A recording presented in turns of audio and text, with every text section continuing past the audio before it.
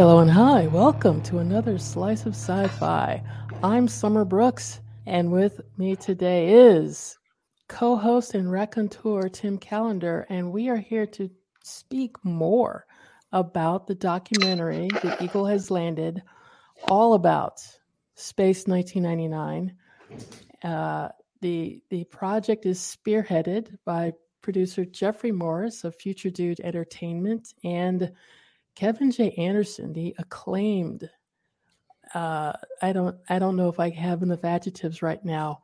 Author, award-winning author, the busy author, super busy. That's author. What I was going to say. Busy. I mean, what you've like cut your output back to like 7 novels a year now. It's 4 this year, so I kind of slacked off. So.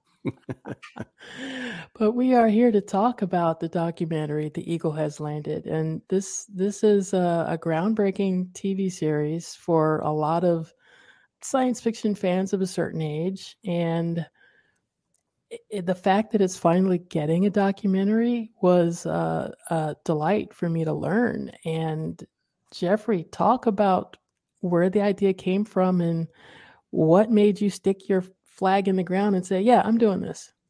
Well, thanks for asking. I've been watching. I watched Space 1999 the first time when I was about 7 years old. So back when it was first run as a kid. But I was a big fan of NASA, and I was following all the Apollo missions and that sort of thing. I was very, very engaged with it. So the idea. I was watching the original Star Trek every day after school, but there was something about a series that was set 25 years in the future versus 300 years in the future that really resonated with me. And I guess, it felt like something that I could be a part of. And then when you look at the technology of a spacecraft like the Eagle seen in the show and the moon base and all, it just felt very grounded. The premise itself was pretty wild, but I'm talking about the moon base, right? The basic elements of it. And the fact that it was just set a few decades in the future felt like a world that I was going to get to be a part of. And that was really, really exciting to me. And, I think I got my first Eagle when I was in maybe, there was the Mattel Eagle in 1976, Christmas. I got a couple of those actually, got really lucky. And then I had the Dinky Toys Eagle and I always kind of kept them and took care of them. And I cherished them. And over the years, I met so many people who also collected Eagles. It was crazy. And it wasn't like a small thing. I mean, I'm talking about a lot of people that were into this and who built Eagles and did art, created art and blueprints and art prints and all these things. Right. And even in the past year, I saw this guy last year who he's been working for over 5 years on building a quarter scale Eagle in his backyard. He lives in Denmark. And it's remarkable, the level of detail and quality of what this guy's created. His name is Jan Vinneberg. Wow. And he's built a quarter scale Eagle, and it's insane. Can we shrink down to get inside of it? Well, it's not that big, but it's so big that he could stand on top of it. When you see pictures of it, it's crazy. Actually, there's a picture on our website, eagle.com. If you go in the section and you see the cast of who were interviewed, you can see a picture of it, him standing next to it. It's amazing. So anyway, my point is there was so much energy around it, and I've been collecting them, and I even have this big Jerry Anderson replica here, and so one day I was like, what's this about? Why? What is this about? Why do people have this obsession with this spacecraft? Because obviously in science fiction, people have, a love of the Enterprise, for example, which I share.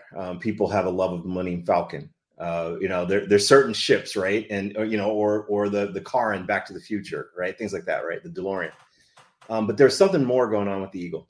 So the thing that the spark that hit me was, I really believe there's a through line from the lunar module and the Apollo missions in the early 1970s, the dream of going to the moon that all of us thought was going to happen in the, by the 80s, 90s, that sort of thing.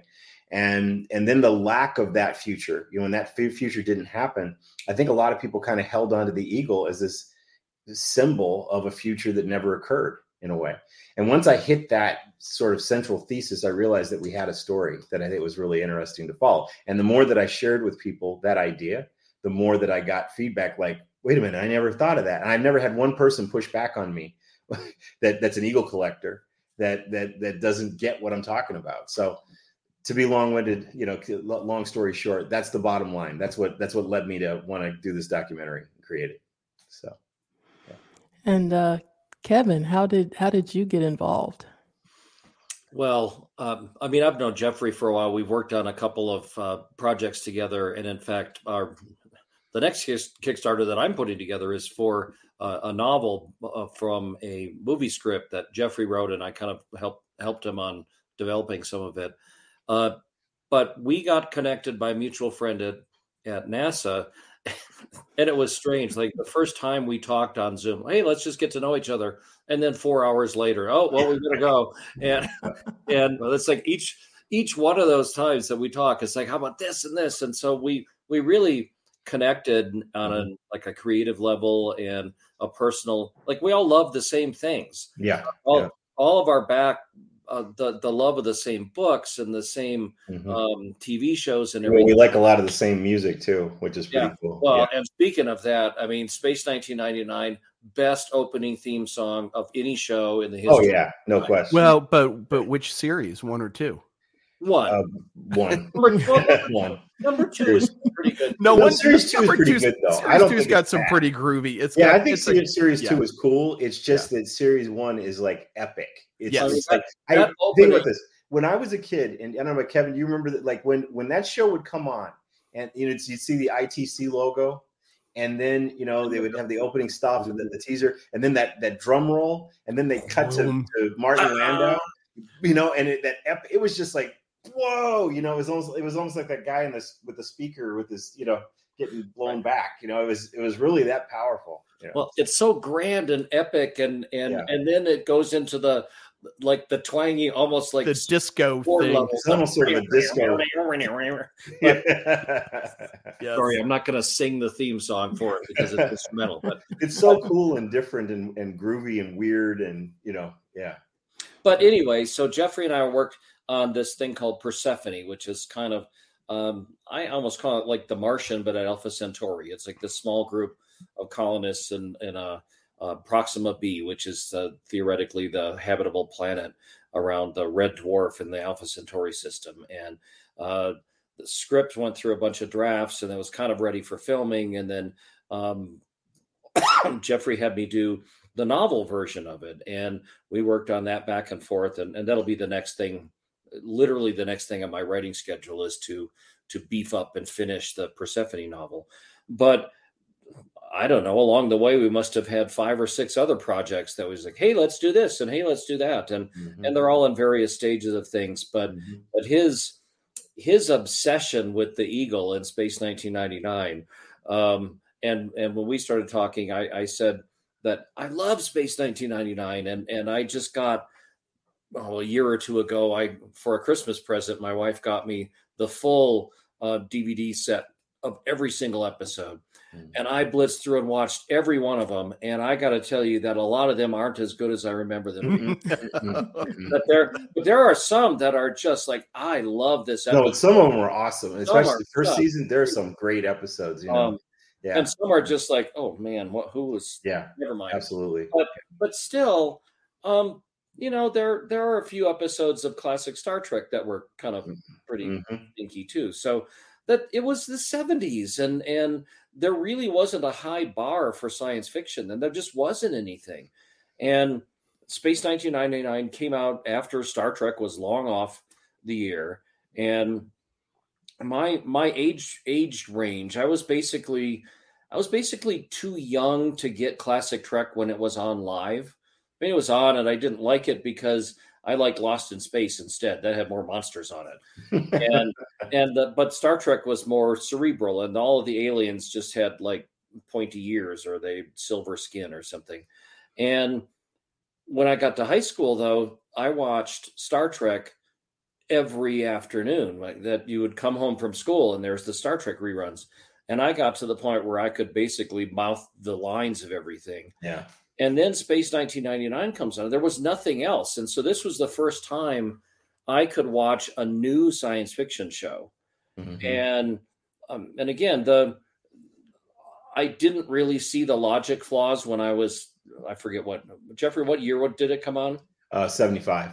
75. So I was a freshman in high school then, and the moon base and the Eagle, and I was the weird kid. I was the nerdy kid. I got straight A's in school. I read science fiction and comics. My parents, who were very, very mundane, my dad was a banker and my mom was an accountant, and they just had no understanding of this science fiction stuff. I took my mom to the theater to see Alien because I had seen it and I loved it. I said, Mom, you like scary stuff. Let's go watch this. And my mom watches Alien and it washes over nothing. And I said, but Mom, didn't you think this was scary? And she said, well, no, because none of it's real. It's monsters. So she just couldn't get into anything that wasn't quote unquote real, like in the future or anything. So they never really shared the stuff, but I was a good kid and I didn't cause any problems and I was always on the honor roll. So they indulged me my perhaps unwise interests when I was in high school. And I convinced them to let me paint one entire wall of my bedroom with a detailed, exact scale replica of the Romulan bird of prey. Wow. So it was 8 feet wide in enamel paint, like orange and all the Romulan stuff on there. And then I painted like the Klingon, I don't know, the symbol of the Klingon Empire and stuff. And on my ceiling, I had 2 eagles hanging there on fish line that I had put in.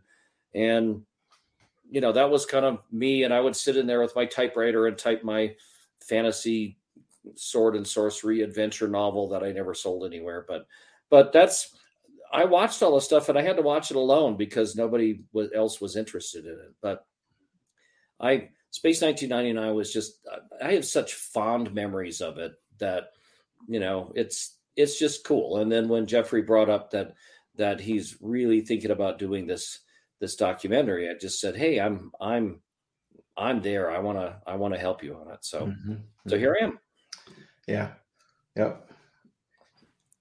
So what's the status of the documentary right now? Where are you in production or pre-production or post-production? We've actually produced some of it. We actually have shot 3 segments already of the documentary. The key is that I want it to be a travelogue where it feels like, if you're familiar with the shows like Parts Unknown with Anthony Bourdain, that series in CNN, or this Finding Italy with Stanley Tucci. We're going around, we're traveling, we're going and doing things. I didn't want this to be a bunch of talking heads, and I didn't want it to be static. I wanted to have a lot of energy and beauty to it.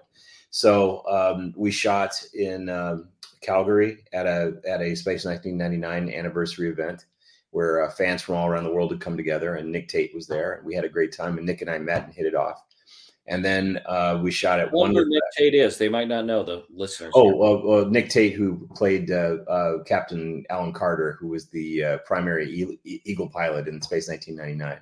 And it was really a huge honor to meet him and hang out with him because for me, I was into Captain Kirk and those guys, Spock and those guys. But once I started watching Space 1999, Alan was my guy because he flew the Eagle. He felt like an astronaut in the future. He was going to be, he was one of us, from my generation. And that was what was so cool about it. So, and so we shot at Wonderfest, which is a really cool model building sort of expo that happens in Louisville, which is amazing stuff there. They have a huge Eagle display and a bunch of Eagle collectors that came together there.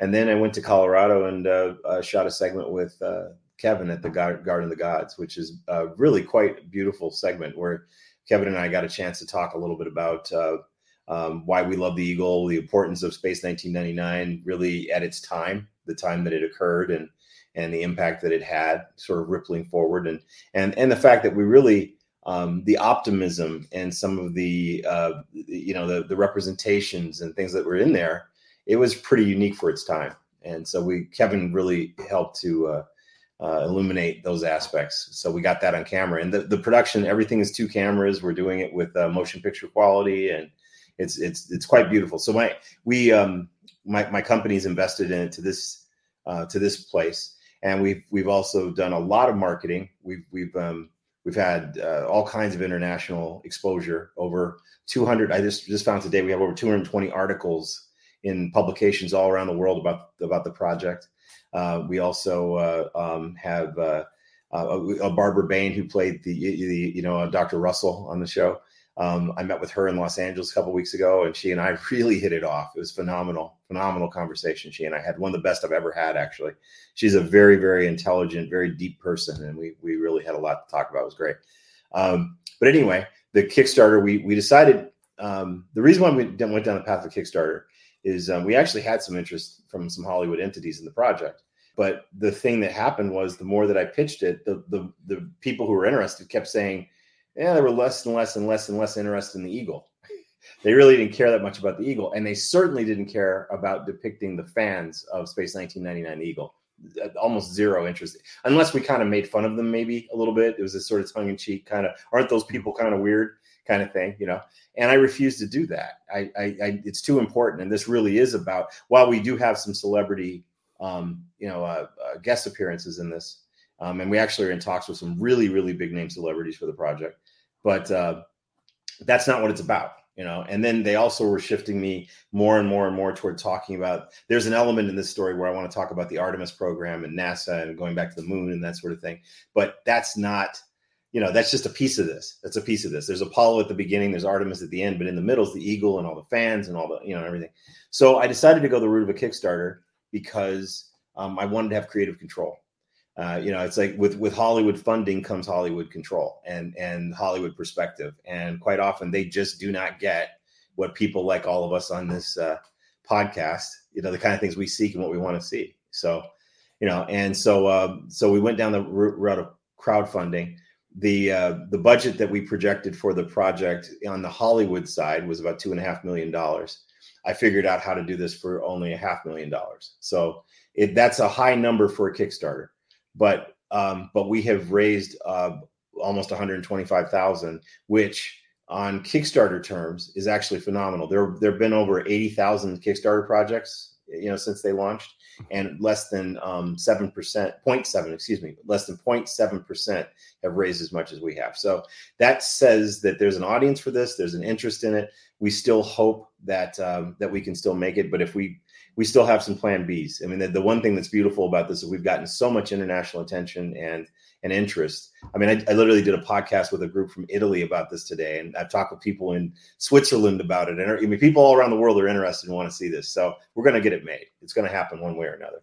Just to clarify for the viewers or the other fans that are out there, that this does have the support of ITV and Jamie Anderson is the son of Jerry Anderson. So we're not just doing this without anybody knowing about it. That this, right? Jeff, why don't you tell them about the details that they're? Oh, sure. Well, yeah. Project. Yeah, very quickly. I mean, one of the things I wanted to do. I'm Summer and Tim. I'm assuming you saw the Kickstarter video that we did, but there's footage in there. Yeah.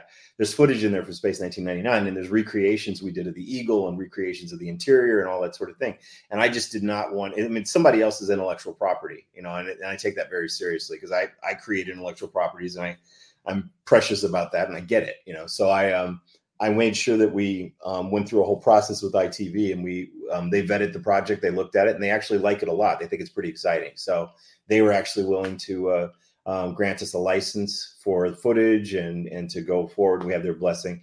I also, part of that process was working with Jamie Anderson, who is the son of Jerry Anderson, the legendary TV producer. Jamie actually likes the project, and he's going to be one of our interview subjects, which is really cool. Oh, that'll be exciting. Yeah. So what has been one of the biggest challenges of this so far, beyond just getting the money through Kickstarter, raising the funds to produce this at the level you want to do it? What's been a challenge or an unexpected, I don't want to say roadblock, but just something that as you were going through this is like, oh, I didn't expect that this was going to be an issue. I will say two things. One, I think on the lighter side, it was just trying to really get my arms around what the story is here. What's the best way to talk about this, right? Because I've literally had some feedback on the Kickstarter where a couple people were like, you need to just get rid of anything, but just talk about the Eagle. Let's talk about the technical aspects of the Eagle and how it works and how it was built and how it was this.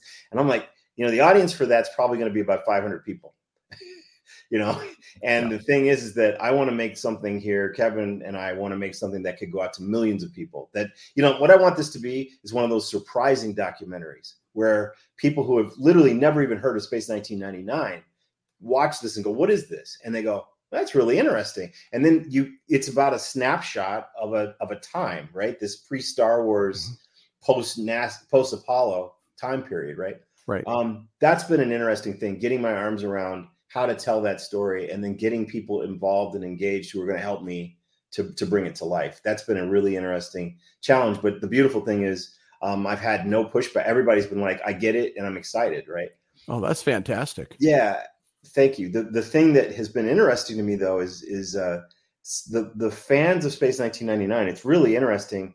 You know how people use this term? They talk about fandom having sort of some toxicity at times, things like that. One of the things that's been really interesting to me has been all the different sort of fan cliques. Right? There are first season cliques and second season cliques. And, I should say first England, first series, second series, right? But there are these groups that are like really angry if someone doesn't like second season, or they're really angry if it's really interesting.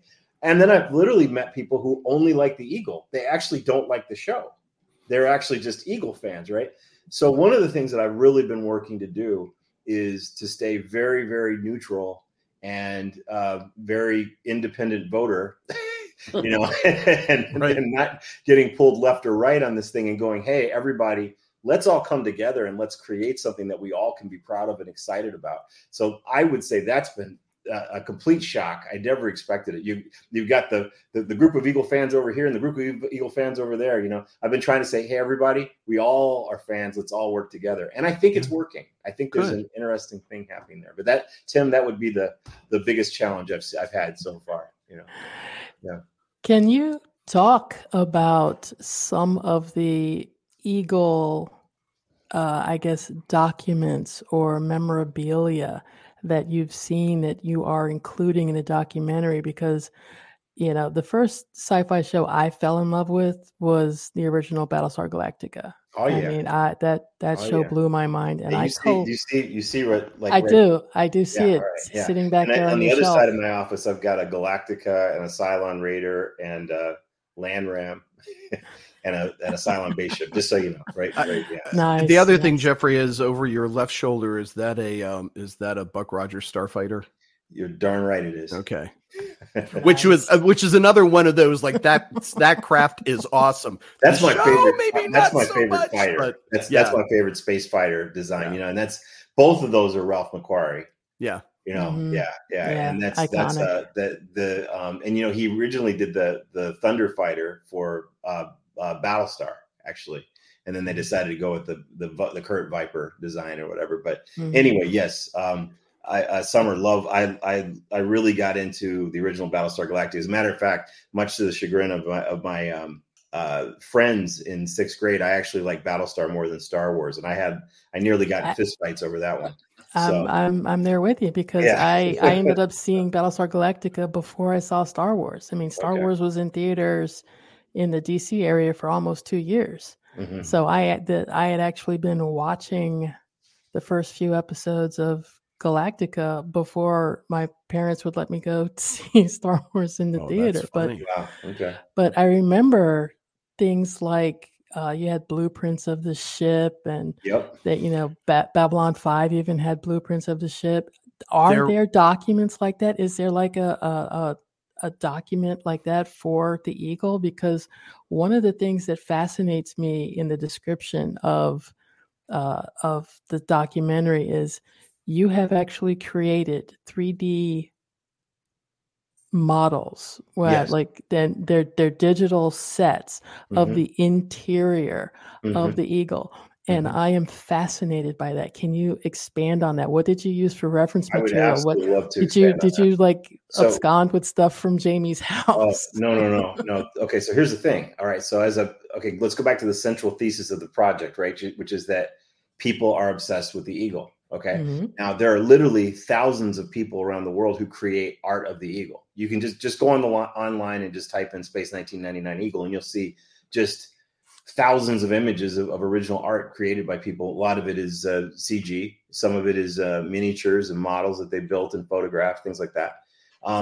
But so Brian Johnson and his team Nick Alder, a few others that came together and made the Eagle and some of the other ships and everything that did the effects. There were a lot of detailed drawings, Martin Bauer, lots of drawings and illustrations of it. And over the years, there have been numerous blueprint attempts made at this. So, I mean, it's like, there's no such thing, I think, at this point as a definitive Eagle. Tim, getting back to your question from earlier, that's the other one is there's a lot of fan infighting over what's an Eagle, which version's really the Eagle and that sort of thing. But the truth is, you talk to Brian Johnson, they were changing it and it was breaking and they were building new ones and changing. I mean, that thing's all over the place. So, but my point is there's tons of blueprints of it out there. We were able to get a hold of there's a place called the Catacombs. There's a Space 1999 Catacombs website where they just have there's a gentleman, Martin Willey, who has done this massive archive of Space 1999 content from, and it's just thousands of documents and visuals and all these things. So it's a place that we could go. We looked at those reference materials, and I have a very talented team. There's a gentleman named Tobias Richter, who is a company called The Lightworks. It's in Germany. They did visual effects for my show Oceanus, but he also does a lot of Star Trek. There's Star Trek Ships of the Line and Star Trek Online and stuff. He does a lot of the renderings and illustrations for that. Tobias had, a couple of years ago, made a super nice high-res Eagle, and he's done all kinds in Maya, the 3D program. So that's what we use for the visual effects. So I did my own animatics that I sent to him, and then we were able to do the final renderings to make it look like that. And then there's another company in Germany called Full Steam that I work with that actually built the recreation of the interior of the Eagle. And that interior is built in something called Unreal Engine, which is it's a video game software actually, but it looks so realistic that you can connect it to an LED volume, which is a series of panels, that are, and the LED volume, that the advent of that was really used on like The Mandalorian and some of the Star Wars shows. It's part of how they're able to do those on such a reasonable budget and make it look so good. So what happens is you project the video game engine content onto the LED screen, and you have a camera that is locked in sync with the LED screen and the projection. So there are targets and markers around. So when you move the camera, the imagery on the screen changes orientation. So what happens is it creates an illusion of parallax, which makes it look like you're in a three-dimensional space, which is, it's unbelievable actually. And then so you have the LEDs that actually generate light, and then you got the camera moving and tracking, everything goes together. So what happens is it looks completely real. I mean, there were people who saw the video we created of the for the Kickstarter, and that interior of the Eagle that I'm in is an LED volume. And so I had people go, "You built that?" So it's just really cool. Now we are rebuilding the interior of the Eagle for this project, and we're actually building it at Pinewood Studios. And I've got a team there that worked on like Star Wars, Blade Runner 2049, and all stuff. I've got the best team in England right now coming together to make this set, and they're all fans, so they're all super excited. So I'm going to be doing scenes, and I'm hoping to bring Nick Tate and others over to England and actually have him sit in an Eagle for the first time in 50 years. Which I think, would be fantastic. Yeah, I think that would be fun. Nice. So we've been recreating that, building that. That's something we're doing. I'm also in that LED concept. We're going to recreate some episodes of the series. And Kevin, you got to come out for that. Like there's an episode called Guardian of Piri that's very famous with these really weird kind of trees with these weird spherical big bubble things that are planet, right? Mm-hmm, yep. Well, we're going to recreate that with both set pieces and LED, and it's going to look like I land on the planet and I'm walking around on that planet. We're going to do that. So, are you going to bring Catherine Schell in for that? Now that I'm not going to probably be able to pull off, but yeah, but you could just bring anybody in, say that's what Maya transformed into, and then just write it on satellite. That's true. And then you render it out in Maya, and everything's it's a whole circular. She was a robot. She was a different, she was different being in that episode. Okay. I was first season, yeah. So, I hope I answered your question. I'm just fascinated because the new technical manual the Space 1999 technical manual that came out last year. Yes. I had talked to Jamie about that last year when it came out, and it's unbelievable. It's absolutely gorgeous. Yes. And so I'm curious and eager to see what you do with more technology, more computing power to bring that ship, the essence, the heart of the ship to life. Because like just the pictures on the page are gorgeous, but this is half my mind is still blown. From what you guys are attempting. That's part of my goal. That's the other reason. Like when I was pitching this with the Hollywood people, they didn't get it. They didn't understand. Like, well, why are you doing that? I'm like, well, I'm doing it because all the fans are going to freak out. Because I freak out, and Kevin will freak out. We're all, we're all like, wow, it's like we're suddenly, kids again. That's the thing. That's the magic I want this piece to have. So I think it's really, really important. I'm very excited about it. And the other thing is we do have access to some never before seen visual effects footage that was created that's archival, and we're going to up-res that and make it look really cool and show that. And then, in addition, I'm going to do a whole bunch of new visual effects shots that are going to be throughout the film. So you'll get to see the eagle flying around and using today's modern technology, which I think is going to be really cool. But by the same token, I'm trying to do the effect shots in a way that look like they were made 50 years ago.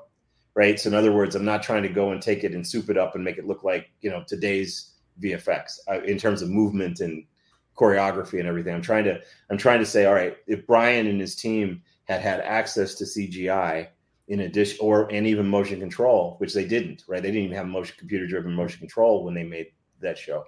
I want to, depict that and do an homage to it. And Brian actually saw the effect shots I've done. He really likes them. He thinks it's great. That was a great moment of my life, actually. That's fantastic. So why don't you tell about the new print that we've got for this, the new artwork and stuff? Yeah, so there's a friend of mine, John Eves, who is a famous designer from the world of Star Trek. John, he designed like the Enterprise E, which is an awesome ship, and he's the Discovery and all. I mean, he's been designing Star Trek ships, for years and years. He does props and sets and all this stuff. Well, John, turns out his first love was the Eagle. His first love was Space 1999, the Eagle. So he contacted me and said, man, I'd like to become part of your Kickstarter, part of your project. I'd like to do a print for you. And so he's going to do an exclusive image of the Eagle, which is really, really cool what he's come up with, which is seeing it from the top, flying over the surface of the moon with its shadow down on the craters and everything. It's really awesome. So he's doing this limited edition print. So we're only going to have, I think we're going to do 250 signed and 250 unsigned or something that we're gonna make available to I think we just made it available today. It's part of our new Kickstarter initiative. And then we also have a blueprint, an exclusive blueprint of the Eagle by a guy named Robert Bonchoon, who's another Star Trek alum from visual effects. He also worked on Babylon 5 very extensively as well. And he's done this really cool blueprint of the Eagle. So those are two rewards that you can get if you pledge now, which is pretty cool. So. Can I add them on to my pledge that I've already made? Yes, you can. Okay, I might have to go look at that then. Yeah, you should be able to go on there and do that. I mean, if you have any issue, just let me know and we'll fix it for you. So, What's the current timeline for the Kickstarter? Like, I know this just started up like just a couple of weeks ago. What is the? I guess how long do people have, to jump in? We have 9 days. There's still 9 days, 8 days as of tomorrow. So, and we have to remember Kickstarter's fun sometimes in hours or minutes, right? So if we can get the attention and the interest up to where it is when we need it, I mean, this thing can still get, 125,000 is nothing to sneeze at. So we're getting there. So we just need some more people to jump in, Yeah. So to that point, though, I mean, this project is amazing. You mentioned plan Bs. I'm going to assume one of those is that if the Kickstarter does not meet your goal, and as we all know with Kickstarter, if you don't meet the goal, then it is not successfully funded and nobody's charged the money and all those pledges just evaporate. Right, exactly. But I mean, this is clearly a passion project of yours, and enough people, including myself, are excited about it to see it come to fruition. So can you talk about what you would do in the event that the Kickstarter does not succeed? Yeah, Kevin has this really cool suit of armor that he had shipped over from Europe. I'll just sell it. And I'm planning to sell that for in order to $500,000. We'll just yeah. So no. At least you're not selling Kevin. So yeah, we're gonna sell Kevin. That's the $1 million point. Yeah. The plan is that the one thing that's happened that's really exciting about this is that we have garnered a lot of private equity interest in this. And so what's happened is there are people who are like, man, I love that thing. That looks really cool. I'd love to give you some money. I don't give my money away. I'd love to invest. We've had some people come to us and say that. So we've been looking at that and saying, are there enough of these potential investors that we could actually finance the project through private equity? And so we have been exploring the private equity angle because we do have international attention for this. We have proven that there's an audience for it. Literally, it's up to 83 million people potentially have heard about this project now. So, that's that. And then we also have a company called 0.0 out of New York that's our partner. And 0.0, they make all kinds of great high-end TV shows that are on Netflix and that sort of thing. And they're planning to do the sales for us on the project. So they're going to actually go out and find the distribution for it. And so I think, we already met with Peacock recently about it, and they've talked to Smithsonian Channel, Discovery, so there's a good chance we'll be able to get a really good deal for this thing. So, you know what I mean? So it's like, it's not a bad deal for investors. So that's what's exciting about it. So that's the plan B we've been looking at while also still aggressively working on our Kickstarter. Yeah. Fantastic. I'm thrilled to hear that. Yeah. Because, put me in the camp of, I like the idea of Space 1999 more than I think I like the actual show, if you follow my meaning. I'm there myself, actually. The production values on that show are astounding. Mm-hmm. I mean, all the sets, the props, clearly the visual effects, all that stuff is just amazing. Mm-hmm. And it's great to look at. It really is. It's really, and Alan Carter, when we interviewed Nick Tate last week, I said I couldn't tell who was the best character on Space 1999, whether it was Alan Carter or the Eagle, right? So getting to watch him do the thing. And anyways, no, I'm really excited for it, and I hope it goes through in some form or fashion. Well, I can tell you right now, it's going to. We're gonna get it done one way or another. We will for sure get it done. So that's the great. Yeah, we aren't going to back down, and there's just too much interest in it. There's too much support for it. We're going to get it done. But all you guys, the ones who want all the goodies and the models and everything else that are the Kickstarter rewards, you don't get those if the private equity people fund it instead. If you want your John Eads print, and if you want your extra stuff that's in there, we have a special eagle we designed even for this, and with the company that's got the license that makes these really great eagles. So we've got it. We call it a command eagle that's got the colors of my company on it, the blue and stuff. And it's really cool. So nice. Nice. Well, we will have links to the Kickstarter. We will have links to Future Dude, because there's a really nice article there about getting this started. I will have to go look for because Kevin has like 5 links, but I'm sure we can narrow it down. Find one of mine or something.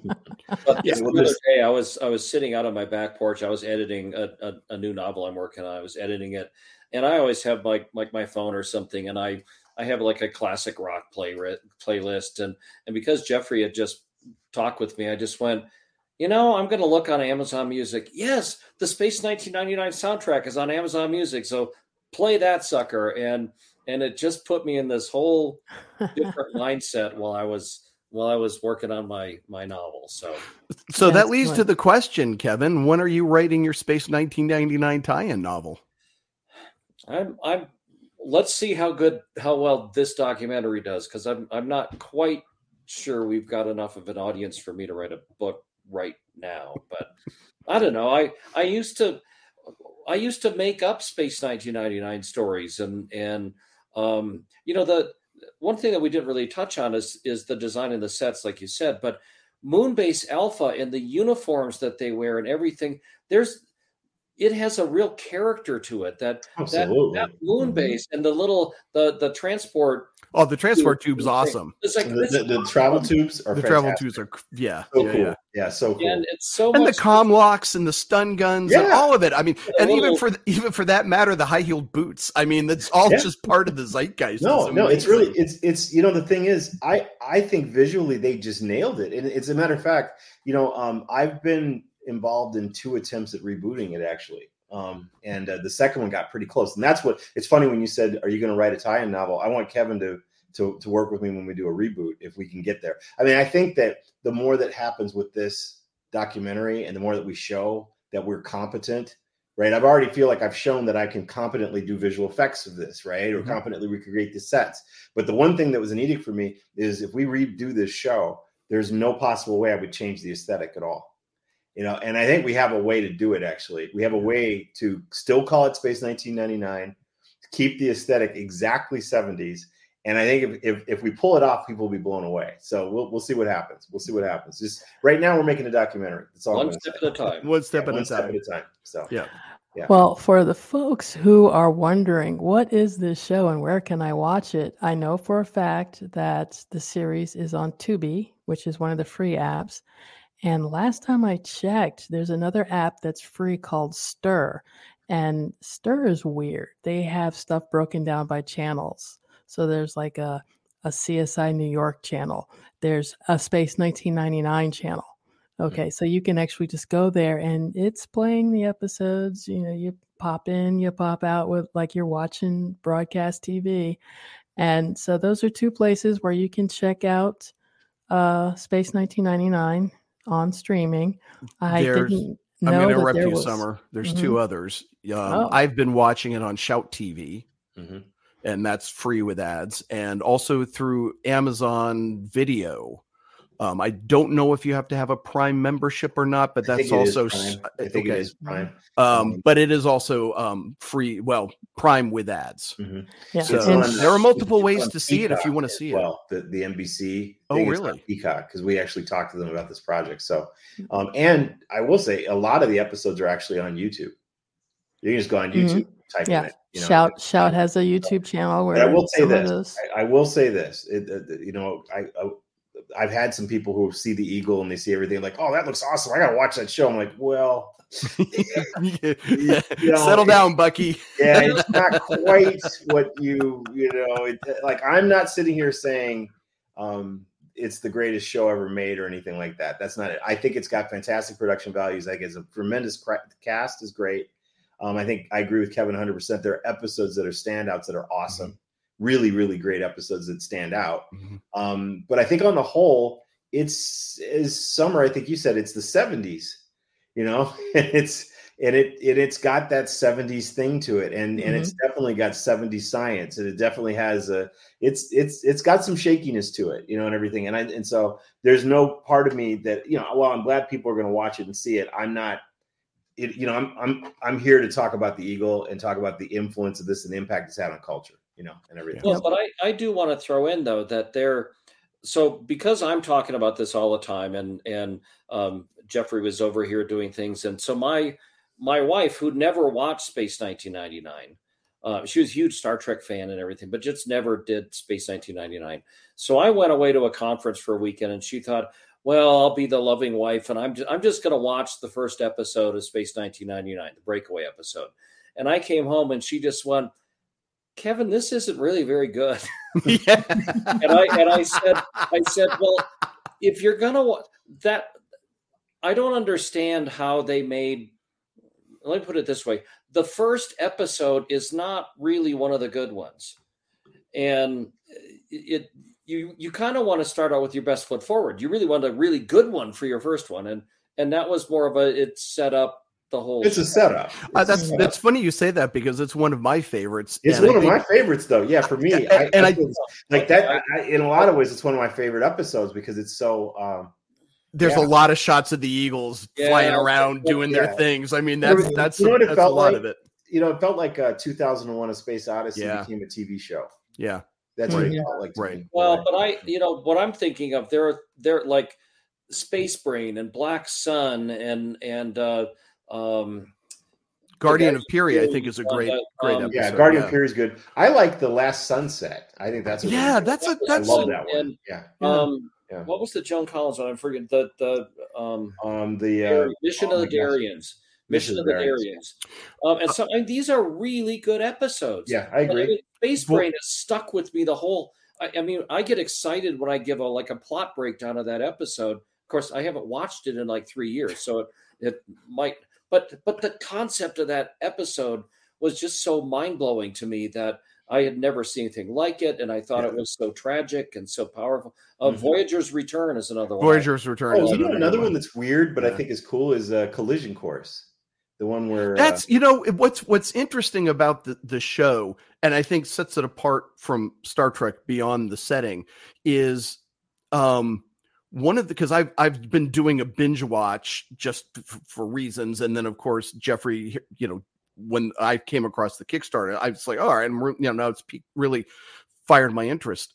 There is almost no command structure on Moonbase Alpha, right? I mean, it is different from Star Trek that way.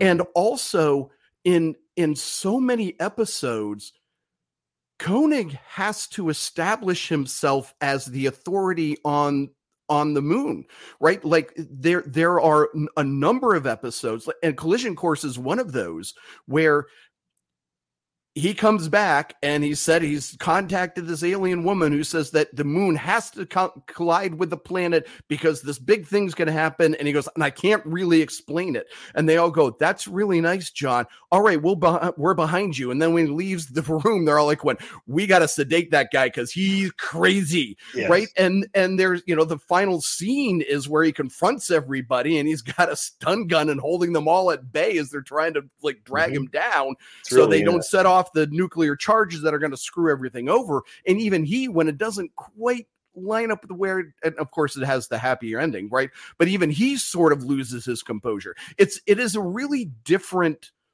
approach to science fiction characters on television than most every other. Really good. I think the first season, the characters are super interesting, and I think they're great. We haven't touched on. Well, did you see the episode War Games? That's another one. Yes, that's another one that's kind of a mind trippy sort of. It really is, and there was a lot. There was a little bit of this Roddenberry-esque undertone to it, where they did talk about the idea of humanity and the impact of humanity out in the universe, and are we bringing along our sort of animal issues, right, as we go. I think that's always there. The idea of people being sort of afraid of the Alphans, of the humans, because of what it's we don't want you guys here because you guys have issues, So I think that. Yeah. So look, I mean, I think that it's absolutely worth watching. But I don't. It's like many things. I do understand that it's challenging. That it could be challenging for some people. I think the dichotomy that exists in Space 1999 is that the production values and the way that the sets and the Eagle, which we're talking about, feel so grounded in reality, right? That, Jeffrey, you mentioned it at the very beginning. It looks like the logical next step off of Apollo, right? Just the way the ship's designed. It's got maneuvering thrusters. It's got the engine bells at the back. It's got a command module that is very reminiscent of the Gemini spacecraft, right? The moon base looks logical. It's travel tubes get here, there, and everywhere else. And yet the stories have only they're science fiction adjacent, I would say. So if you're looking for, I mean, okay, my head canon, to me, that makes it all work is, yes, there is a giant nuclear explosion at, Nuclear Dump 2, but it doesn't propel the moon out of orbit. It basically wipes out Moonbase Alpha, and all the episodes we see are John Koenig's dying thoughts as the atmosphere is rushing up, right? So that's why it doesn't make any sense. But it's a different kind of storytelling, and I think especially the first series is very, very British. There is an English I don't know how to describe it. Well, I think there's a seriousness. I think it's a seriousness. I think it, even though the premise has its aspects that are a little ludicrous, they still take it seriously. They play it 100% serious. Right. And I think that's what you're trying to get at, right? They play it so seriously. Yes. And I find that fascinating. And actually, as watching it first run, I actually thought the vibe of seriousness and the darkness, there was something about this. There was a sense of almost tragedy or this tone, right? There was this tone to it. Yeah. And I got it. I thought it felt like this is what going into space could be like. There's a darkness to it, a solitude, a solitary sort of, you know what I mean? There's a certain grimness to it. I wouldn't say grim dark, right? It's a little dark, but it is a little grim. You know, I mean, there's a second series episode, The Exiles, and it plays with some familiar tropes, but one of them is they've opened up this capsule. There's 2 survivors of an alien race, and they've got these other capsules. Can we come on Moonbase Alpha and live out our existence? And they're like going, no, we can barely keep ourselves alive. And if we bring you into the system, that's going to complete. And it's not even a choice of we want to do the right thing because they want to. It's just like it is that horrible choice, our existence over your existence. Mm-hmm. Right. Mm-hmm. And they talk about that, if, yes, this could kill us, but what kind of people are we by telling them no? Do we deserve to live? Right. That's kind of the through. And it is a very different vibe than Star Trek, in Star Trek Scotty would figure out how to engineer it so that Moonbase Alpha could support them all and they'd all live happily ever after. Well, right. But I mean, the other part of it is in Star Trek, they are in control of their destinies. They are setting course for the next planet, warp factor 5. There you go. The moon, as ludicrous as the concept is, that the moon is just flung out through space. And they kind of imply in the first series that may not have been an accident. Yeah, right. But cosmic something going on, right? Moving them around and doing but the fact is, they're not in control of where they're going. They find themselves like in the middle of situations like, we're just here, guys. We don't want a part of any of this. Mm-hmm. And it's a different vibe, and it's a different mindset. Have you ever wrap your head around? Something I read about doing my research and all this is that Jerry Anderson originally, they wanted this to be a second season or second series of UFO, which I've heard 2 things about that was true, and also that was sort of a retroactive thing that's sort of fan service. No, it absolutely was. No, I mean, all right. Well, here's the thing. Let me say it a different way. There was the plan to do a second series of UFO, and Lou Grade and the financiers said, no, we're not going to do that. So basically, now the connections that have been made that are in this, that's fan stuff. Okay. When they right. Okay. But the powers that be behind Space 1999 did not want to do a second season of UFO. So what happened was, Jerry Anderson wanted to do a story about a moon base and everything, but he wanted to cut the moon base off from the Earth. So what he was going to do was actually wipe out the Earth and then tell a story about what it was like to be stuck on Moonbase Alpha with the Earth wiped out, right? And Lou Grade and everyone, they said that's just too depressing. The audience won't like that. That's too far. And so that's when they said, okay, fine. What if we blast the moon out of orbit and send the moon going around, right? So I think that's what kind of so the original idea really was much more was kind of grounded. My assumption is that it would have been they're there and they're trying to survive, and then aliens were going to come to them and things like that, and stuff. Sure. One thing that I would say to add to your point that this was very different from Star Trek was the Eagles were such a propulsive aspect of the show. Like, we're going to get in this thing and we're going to fly down to that planet. That was something I loved about the series, or we can have combat with these things. We can defend ourselves with these things. We use them as workhorses. We can rescue people.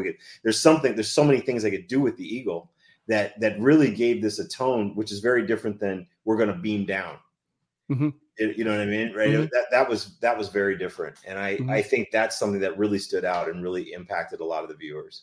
I think it's interesting when you talk about the workhorse, because that's one of the things I think is so cool about the design of the Eagle is that central pod is, the Eagle itself is just the superstructure with the command module and the propulsion units, and you can swap out all the passenger pods, whether you need a research lab, whether you need emergency services, whether you're just going to reconnoiter a planet, like all that stuff. And you can leave that behind, right? I mean, there's a couple episodes where they just leave the crew module behind as a base of operations for surveys and then send the Eagle off to do whatever.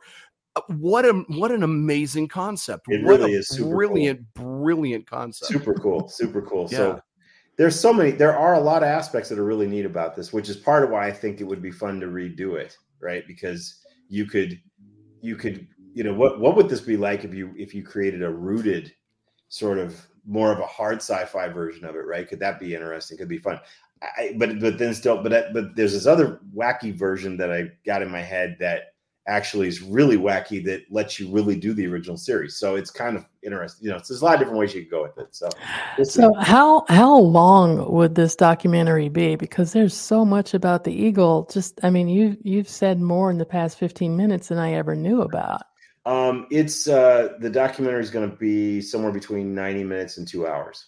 So it's going to be on the longer side because there's just so many cool things that I want to do and talk about in this. So there's a lot of content there. Yeah, there's a lot of content. Yeah. So it sounds like it needs to be longer. I mean, just saying, Never Sleep Again. The Nightmare on Elm Street documentary was 4 hours long. So you have a window. Oh. Yeah. Yeah. Well, I want this to be able to be seen in the theater, and I think they're going to want that to be a little shorter than 4 hours. So okay. Yeah, I've got an idea to get this to 2, and then not to mention the fact that if we start doing this as a project where there's Blu-rays and others, there's extras, we can definitely go into other aspects of this in the extras. So, yeah. And that was my next question. Will physical media appear? Oh, no, it's me. I got to have physical media. I love that. I think having a 4K UHD is the way to go with this thing too. Excellent. So, yeah. Well, and for Kickstarter backers, you got to have something physical to send them with an autograph on it. Mm-hmm. So, people want to have the physical thing, even if I still have a whole wall full of music CDs, even though I'm listening to digital music most of the time, but I want my thing that I can hold on to. And well, we've let people know where they can watch Space 1999 if they're so inclined to jump in. I think perhaps Tim and I need to do a dissertation comparing the uneven story quality of season 1 of both Babylon 5 and Space 1999, because it sounds like there's a story there. It would be interesting to discuss, but I don't think there's a really good. The problem is that Space 1999, the producers hired the same guy that kind of did a lot of damage to Star Trek the 3rd season, and they decided to bring him in, and he did the same thing too. I heard a story. He just told the story, right? Mm-hmm. Nick told Nick Freiberger. That blew my mind. Kevin, you got to hear this story. You got to hear the story. It's unbelievable. So Nick tells us. So here's the thing. And this is not a secret in the sense that, ITC was trying to crack the American market because that's where the money is, right? Right. And they hire Freiberger, although everything that I have read or listened to or seen through YouTube, I can't find anybody who has a good reason why they hired him other than somebody knew him and recommended him. I don't know. Right. So at first he basically comes in, fires everybody in the cast except for Landau and Bain. And then discovers that, Alan Carter is arguably the most popular character on the show. And so he contacts Nick and says, come over to my house and have dinner and we'll talk about this. And basically the long story short is where Freiberger says he loves the show. He says that Nick said in 15 minutes is clear he never watched an episode, because one of the things he said was, I'll even give your character a promotion. How does Lieutenant Alan Carter sound? And, as Nick's telling the story of but no, he's already a captain. What is that's not a, but Kevin, what he said was, that, when he was asked, well, why are you getting rid of everybody? And Freiberger's response was, nobody will know the difference. Yeah. Yeah. Oh my God. Yeah. Oh my God. That's Hollywood or whatever. Oh my God. Yeah. Although I will say this, the second series has one of my all-time favorite scenes of any television show, in the Beta Cloud, where there's this monster that's threatening Moonbase Alpha and stomping around, and Tony lures the thing into a pressure chamber.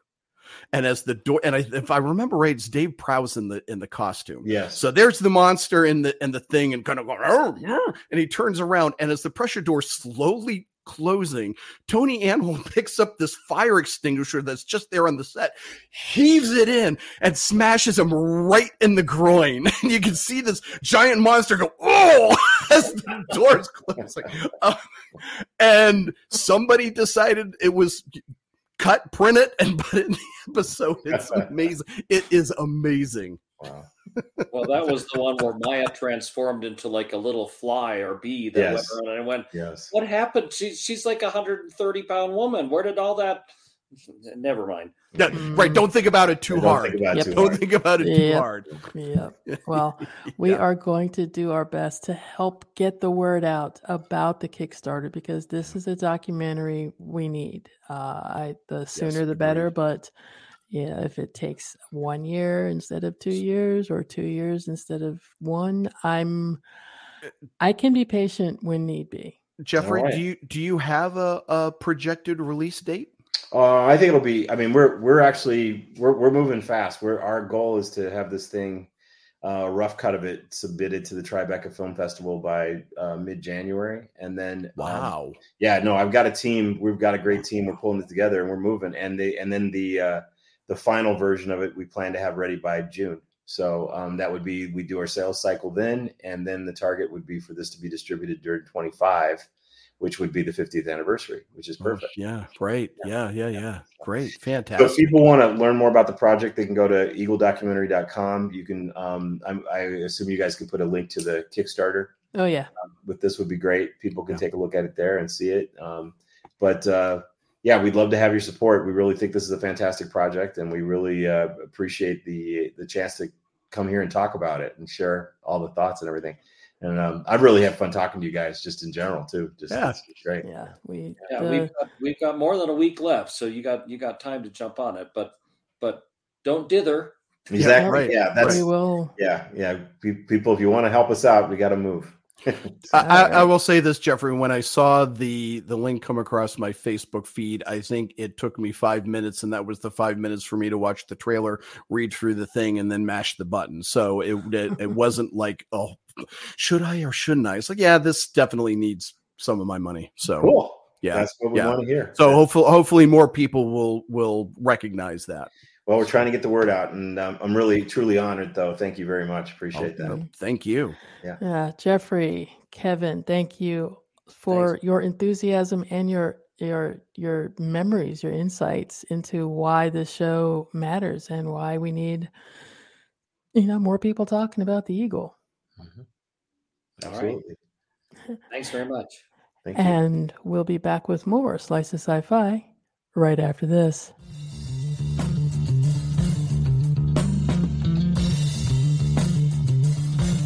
Slice of Sci-Fi.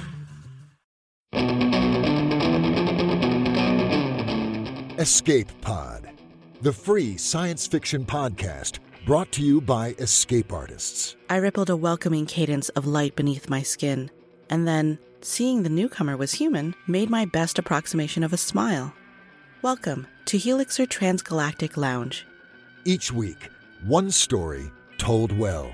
She should have never come back to this God's forsaken junk heap of a space station, but she couldn't help but miss it when she was away for too long. from the most astonishing and visionary storytellers of the genre. But because time is a trick of the mind, it can be hacked, and we have gotten good at it. We had to. Subscribe wherever you get your podcasts, or find us on the web at escapepod.org and on Patreon under EA Podcasts. Hi, I'm Sandal Ramamurthy from NBC's Reverie, and you are listening to Slice of Sci-Fi.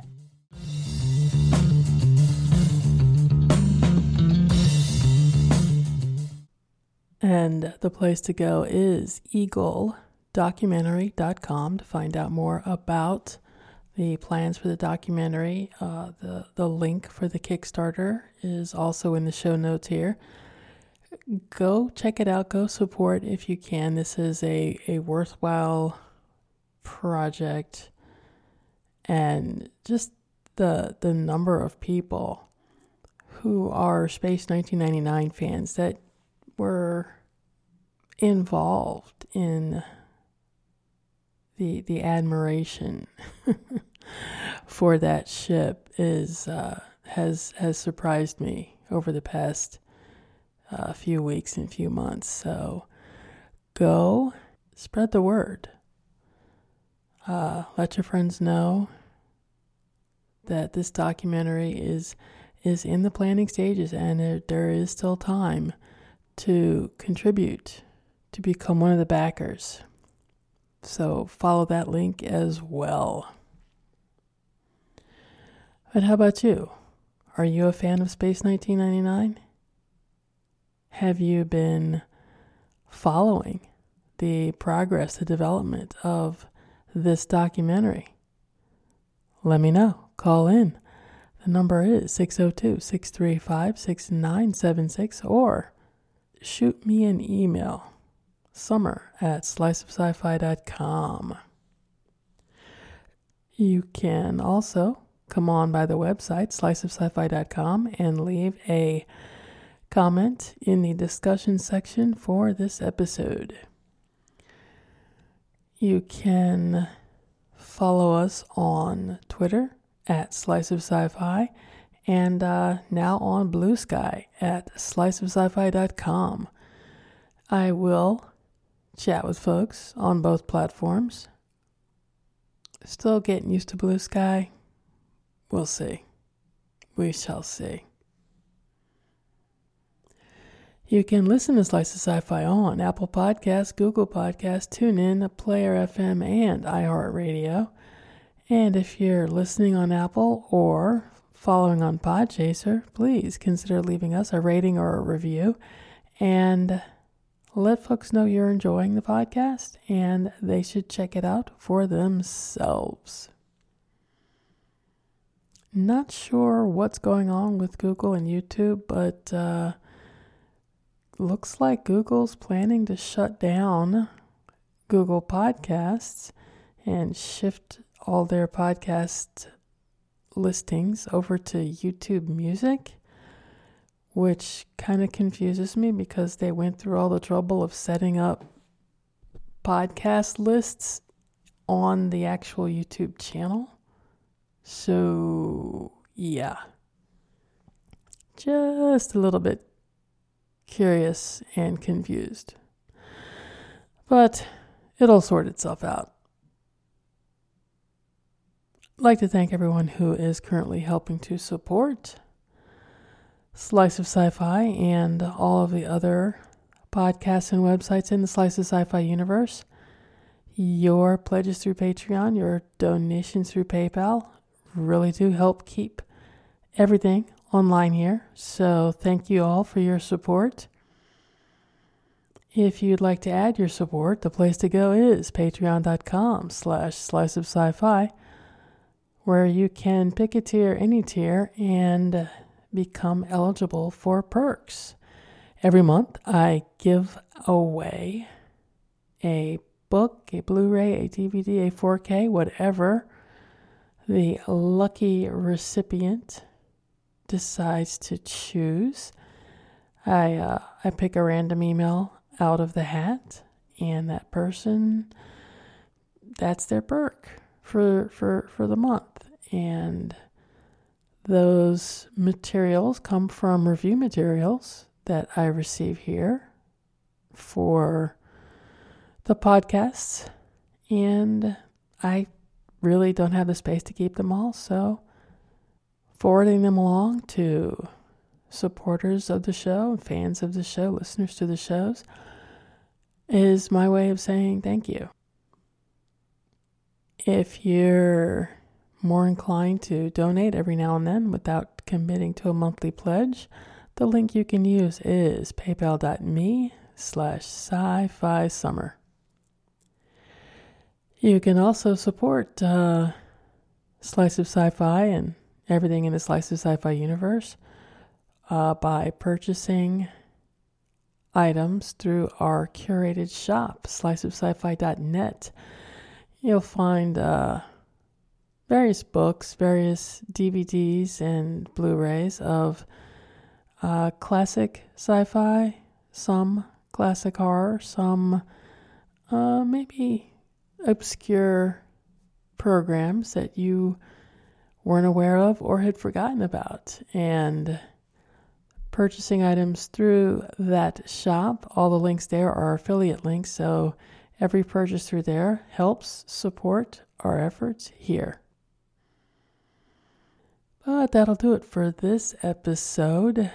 Thank you all for listening. We'll be back with more Slice of Sci-Fi next time. Take care.